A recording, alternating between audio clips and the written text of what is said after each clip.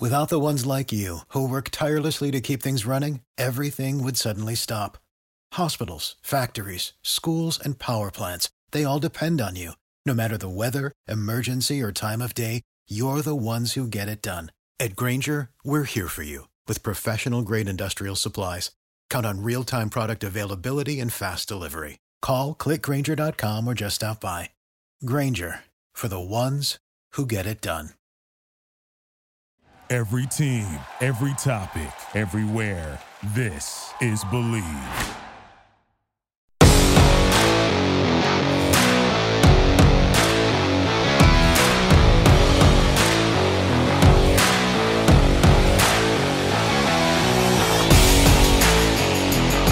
What the hell is up, Pelicans fans? My name is Elliot Clough, and this is Believe in the New Orleans Pelicans. And today we are once again joined by a guest. Her name is Jasmine Brown, formerly of ESPN, formerly a beat writer for the Washington Mystics as well. She also covered women's basketball at the University of Maryland while in college. But today we talked a lot about what the industry is going through, sports media, what they're dealing with. Having worked in Bristol, Connecticut at ESPN, we got a very in-depth look from Jasmine today about what's happening at the ESPN headquarters. And of course, we got to talk a little bit about the Pelicans as well. Talk about Zion being in studio at ESPN while Jasmine was there, how she got to share the building with guys like Scott Van Pelt and John Anderson, two of the big names on SportsCenter. So it was a really fun podcast today. So stick around, hear from my conversation with Jasmine Brown, formerly of ESPN.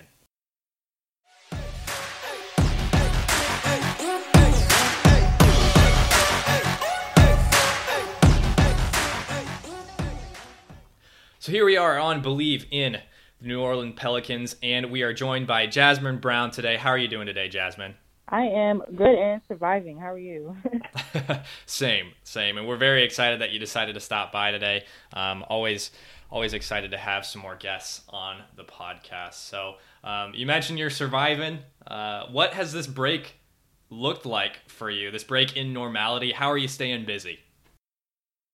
Well, I mean, like everybody else, it was unexpected. So immediately I just started to kind of sit down and relax and think of things to keep myself busy, which one of them was making a crazy video with the basketball. Started thinking about the idea in my head, went outside, started rolling the ball around and recording it and put a track over it. And I mean, I never would have done this if I wasn't inside. So the premise behind it was basically I didn't really watch the NBA like I was supposed to. I'm more of an NFL person in college basketball, but the NBA is definitely something that I've taken a step back from for a couple of years. The people that I've watched, like Kobe and Tim Duncan, all of them, they were gone. So, I didn't really watch it, but I took it for granted once everything happened. So, I just thought, what, I missed the NBA, and started making a video about basketball. Sure. All right. I think I saw that on your Twitter. If you want to check it out, and we'll have you give them your at the end, or your handle at the end of the show. But if you want to check it out, it's on Twitter, and we'll let you know how you can find Jasmine on Twitter at the end. It's kind of a cool video. I thought it was interesting. So yeah. So you saw the industry up close right around the time all of this started. What is the industry? What is sports media looking like right now? Especially, you were in Bristol, Connecticut, so you're really in the thick of it all during the beginning of the crisis. What's this looking like?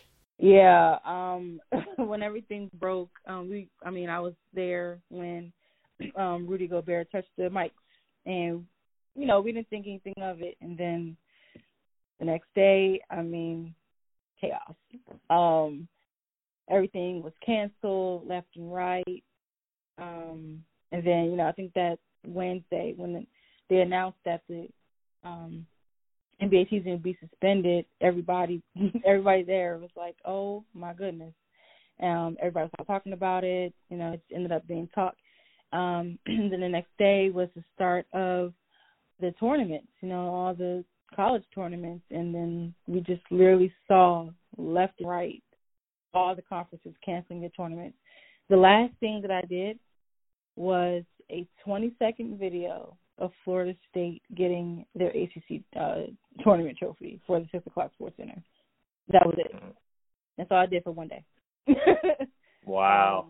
That's all I did, and I was there for 8 hours, and that's all I did for one day. So just being there and just seeing, producers changing their rundown and changing their whole scheme for the show. I mean, it was definitely something that I've never really noticed on the other side of television. So just kind of looking at that made me appreciate what producers do behind the scenes, because I don't think people realize what's going on behind the scenes. People weren't really running around with their heads cut off. People are a little bit frantic when everything started happening. Sure. And, looking forward, I mean, obviously it's difficult to not be with a job entering this situation that we're in. But do you feel like being in the arena, I guess, in a situation like this has prepared you going forward for a career in sports media? Because, I mean, we're not going to have the coronavirus hitting every year or anything like that. Right. But the field is hectic at times. Do you think it prepared you for going forward? Yes, definitely. Just kind of knowing what to do in a crisis definitely prepared me. I know just kind of looking around, not particularly for myself, but just looking around, looking at what people were doing in the thick of it, definitely prepared me. Just looking at producers and mainly them, because they were pretty much, everything was on their shoulders. And just looking at everything that they did, they didn't panic. They just kind of reworked the rundown and put everything in there for people to go along with what they wanted. But I mean, I don't know. Hopefully nothing will be of this magnitude. So I think this, since this is so high, I think everything else would be very minuscule, and it'll be like cake next time. Right. So, in your role at ESPN, just purely out of curiosity, did you get to interact with like the John Andersons and Scott Van Pelt and guys like that at all? Yes, I did. I pretty much saw Scott every day. I think one of my first highlights that I did was with John Anderson. I had to give him my Shachi. Yeah, I did interact with them quite a bit. And pretty much everyone, Sage Steele, Michael Lees, pretty much all of them, all the anchors, because we have to interact with them throughout the process of our highlights and stuff. So, yeah, I talked to them a lot. How cool was that? It was cool. I mean, it was different, kind of seeing them on television and getting there.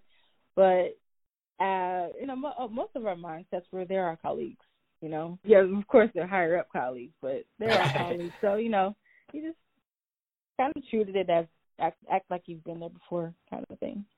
Sure. Personally, I would be fangirling at least the first day. 100%.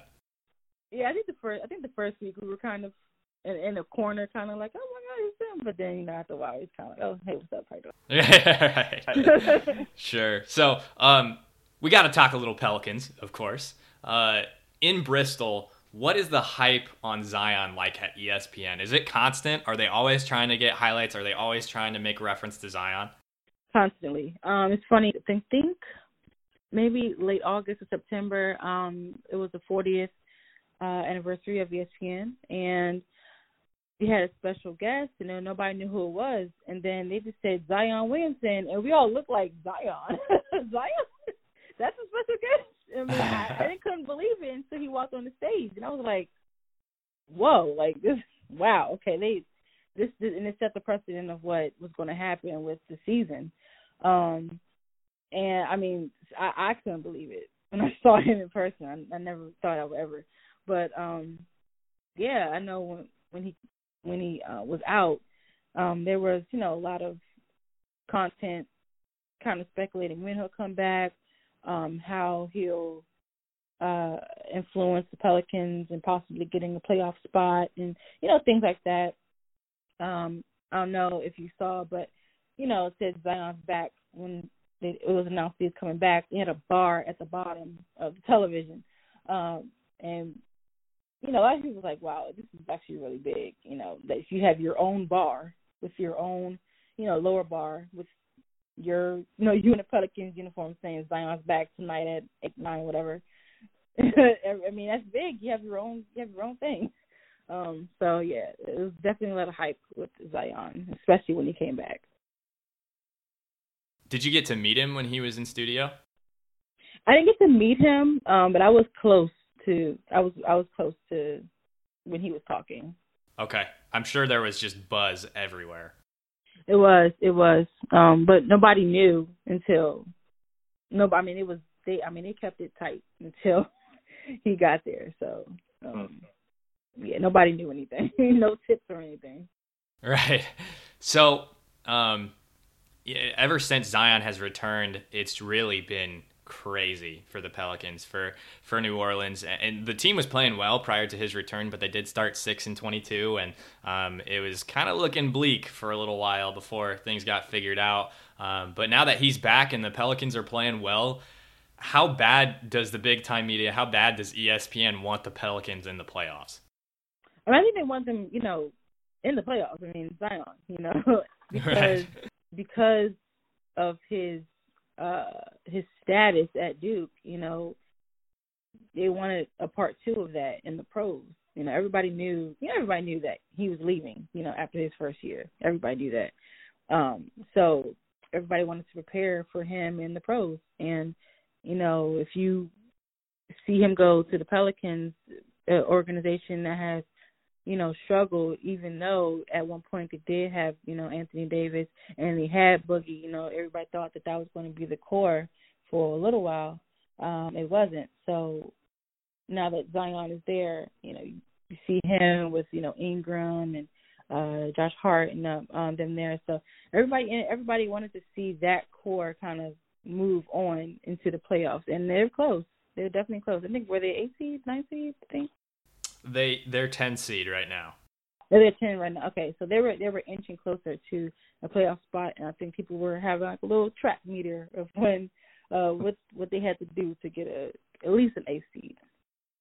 I've heard rumors of the league just doing all 30 teams in a playoff coming up here. I don't know how legit that is. I'm sure the NBA is really trying to figure out something because without the remainder of the regular season, you just don't know. And you got to have the best teams in the playoffs, really. At least that's the goal, obviously. So I'm sure the people at ESPN are very excited, probably hoping that happens. And if that does happen, obviously they'll still be playing a higher seed, but it increases the likelihood of them moving forward for sure. Yeah, definitely. So, Jasmine, you are a Maryland graduate and a Wizards fan. So, looking at this coming season, John Wall returning, is that something that you as a Wizards fan want? What do you think is going to happen? Yeah, I mean, it's definitely been a interesting journey with John Wall. I think he's gotten hurt twice. He got hurt, and he got hurt sitting out of a bathtub, and I was like, I don't even know what to say about this. I'm like, why are you, whatever. But I think the lasting memory that Wizards have of him is that Game 6. And I think because of that, people want that John Wall to come back. So off of that, I would want him to come back, but based off his history of injuries, I don't know what John Wall we're going to get. And based on this season, I think it'll be, maybe a year, 2 years, that he hasn't been playing actively. So it'll be interesting to see which Wall we get back. Bill is there, so, he'll have his partner, but yeah, I don't know. I definitely don't know what we'll get when we see him. it's been a tough few years for the Wizards. It really has. After playing some really good ball with Marcin Gortat and Beal and John Wall when they were younger, Wall has just looked real rough in the last few years, and they're paying him a lot of money to sit on the bench right now. Yes, he has a very hefty contract, him along with Ian Mahinmi. But I don't know. I think when the Heat reached out, they were willing to take his contract, and I was kind of like on the fence. Like, I don't want to lose both or Bill, but if that opens up, cap space and contract money and all that stuff, go for it. Shred it, start over, build it back up. Even if that takes a few years, I think Wizards fans would have been a little more understanding if they did that to rebuild. Because if you have all those pieces and you're losing, it's kind of like, why is this happening? But if you scrap it, rebuild, I think they'll understand, like, okay, we're rebuilding a culture and players to ultimately be on the level of kind of like the Golden State Warriors, how they build themselves up. Right. Their championships. And right now, what they're doing is losing with one of those guys, and Beal's going out there scoring 50 points, and they're still losing. So it's just a tough situation to be a Wizards fan right now. And now we've been talking a lot about the NBA draft on Believe in the New Orleans Pelicans, at least for the Pelicans' vantage point, obviously. But the Wizards are sitting at number 9 right now. If that is where they fall come draft lottery time, is there anybody that you would really like to see on the Wizards in 2020? On the Wizards, let me see. I know they projected to have what's it, Okoro? I think it's Isaac Okoro. I think that's what they've had. That's what they had projected, but I wouldn't have mind to see. Trying to figure out the person that I was looking at. Personally, for me, I'm a Maryland fan. Jalen Smith, I would like to see him there. I think you need more front court. They need more front court depth, and they're very thin. And I think he would be a good option for that. I think in terms of point guards, I mean, we have Shabazz, but I would like to see how Cole Anthony is very, very close right there. So I would like to see him. Long shot, Obi Toppin. I think that's a long shot to get him. He's probably going to go off the board earlier than 9. But those are probably my top 3. The Pelicans are at 13, and I talked about Obi Toppin too, so you're fine. He's a talented guy. Talented scorer. He's definitely a hot commodity. So looking forward for you, Jasmine. What are your plans next? I mean, the future's so up in the air, but what are your plans next, and how are you staying sharp career-wise? Yeah, I do have some, I guess, job opportunities in the works, in the eyes. I don't know what's going to happen, but if that opportunity comes about, then I will announce that. But in the meantime, just still staying abreast of every sport that's going on, the possibility of things coming back, and just writing stuff down. If I have any ideas of when the sports world resumes, I do that. And then of course, the video that I made last week, that's also, some stuff like that. So if anything comes to mind, I just go ahead and jot it down. But yeah, I mean, I know I also follow the WNBA. They just announced that they're going to postpone. So everything is just up in the air. I covered the Mystics for 3 years. So that is definitely something that I will also keep an eye out on, because that's probably the only sport, along with the NFL, that's still could possibly resume. Very cool. So, Jasmine, how do we follow you on social media? How can we see some of your previous work, some of your previous writing, production, all that good stuff? Sure, yeah. So you can follow me on Twitter at JasmineB, as in dog, _Brown. On Instagram, JDanielleBrown. And then kind of hard to see my work. I mean, if you want to look at some of my videos, I did post some on my Twitter. in my media. But there are kind of weird, it's kind of hard to pinpoint some of the work that I did with ESPN because it did air on television. But most of the stuff that I have is on my Instagram and on my Twitter media. Very cool. Thanks so much for joining us today, Jasmine. Thank you. Appreciate it.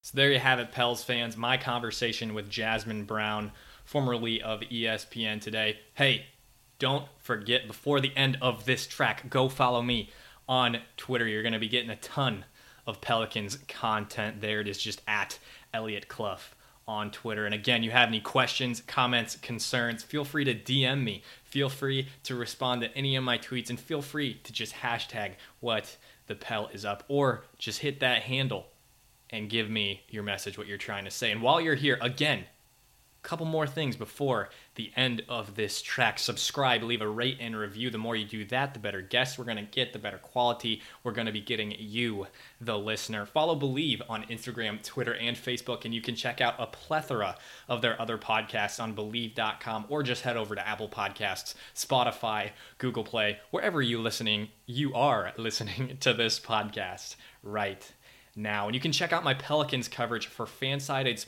Hoops Habit website. Just go to Hoops Habit, click west, scroll down, hit New Orleans Pelicans. You're going to find my coverage as well as other writers for Hoops Habit, how we talk about the Pelicans there. My most recent article talking about if Zion really has a chance of winning Rookie of the Year honors. And then this coming week, or maybe even this weekend, I'll be getting you an article on who I think the Pelicans should go after in this year's NBA draft. Hey, also, I told you I was going to be getting you polls on my Twitter account right now. You can head over and vote. What position do you think the Pelicans should go for in the first round? A backup guard for Zoe, a center of the future to pair with Jackson Hayes and Zion in the front court, or a 3-and-D guy at the wing position? What do you think, Pels fans? You've heard what I've said, but I want to hear what you have to say. Don't forget, go follow me on Twitter. Subscribe, rate, review. And if you have any questions, anything you want to say about the pod, just hashtag what the Pel is up. I am Elliot Clough, and this was Believe in the New Orleans Pelicans.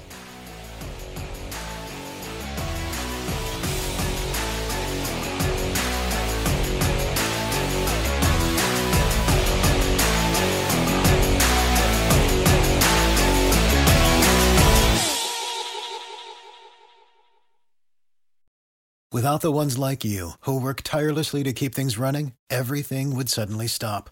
Hospitals, factories, schools, and power plants, they all depend on you. No matter the weather, emergency, or time of day, you're the ones who get it done. At Grainger, we're here for you with professional-grade industrial supplies. Count on real-time product availability and fast delivery. Call, click Grainger.com, or just stop by. Grainger, for the ones who get it done.